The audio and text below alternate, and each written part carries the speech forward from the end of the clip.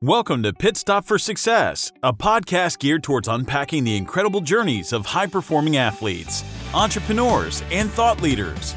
We'll break down championship principles for life and business, one pit stop at a time.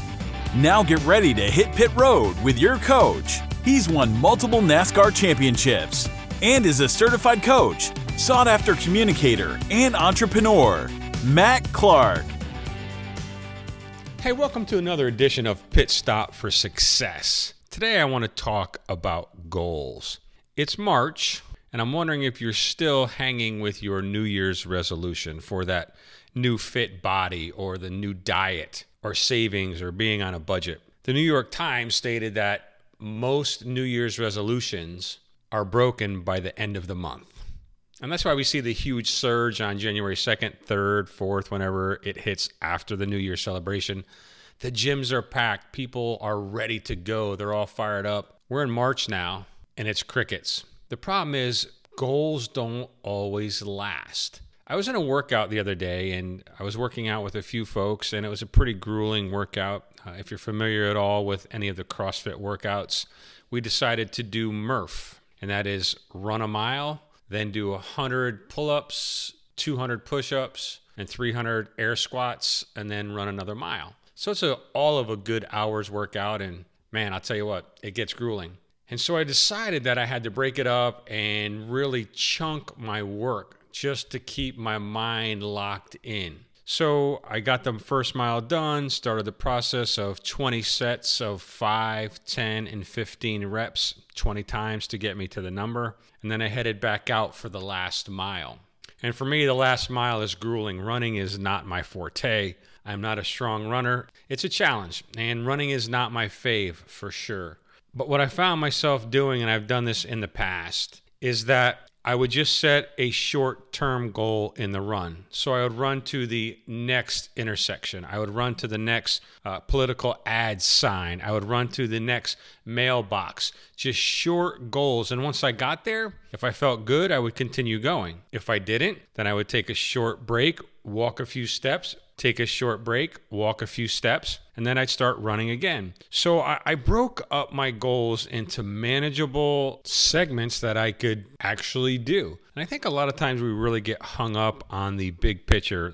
The mile for me was daunting at that point in the workout, working through all of those, and my fitness level is okay. It's definitely not elite by any stretch of the imagination. So this was definitely a push for me. And I think sometimes when we set goals, we look too far out on the horizon and we're really worried about, hey, how am I going to get there? And then we get fatigued and we get tired and we get sidetracked. But we need to set small goals that we can reach all along the way. And honestly, sometimes we just have to grind. And honestly, even this podcast for me, it is just doing the daily grind, doing the weekly grind of just the process of producing content. When I'm running, I get into my own zone, and one of the things that I do to keep my mind distracted is I count the sidewalk cracks, and I just count them. And once I get to 100, if I wanted to take a break, I would set that 100 crack mark.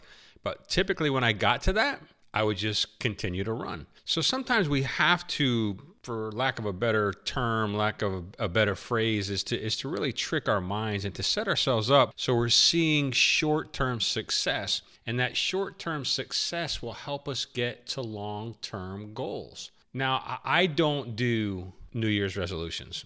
I stopped doing that so long ago because I felt like it was setting myself up for failure. I read 2 books since the beginning of the year. One is called The Consistency Chain. The other is by Darren Hardy called The Compound Effect. And basically, it is just setting up small daily KPIs so you continue to do the work each and every day. So the 2 KPIs that I have on my consistency chain right now are no sugar. And when I say no sugar, I mean no desserts, no ice cream, no sweets. I'm about 6 grams a serving for sugar. That's in existing food, so that's just my gig. And then working out or stretching every day. So those are the small goals. If I just said, hey, I'm going to work out every day of the week for this month, every month of the year, that would be too daunting for me. So it is just a daily task of today I'll work out or I'll stretch. Today I'll eat healthier with no added sugar, no extra sugar. And if you know me, I love my cinnamon rolls. I love my candy. I love my flavored coffee. Those are all vices for me. But it is a daily win that I get to check off rather than, a month, a year looking down. So my encouragement for you is set goals that are attainable, reachable, and that you can measure. Because if we're just looking at stuff that we really can't measure how we're going to get there, we can't create a path to get there. So my challenge for you today, set small goals.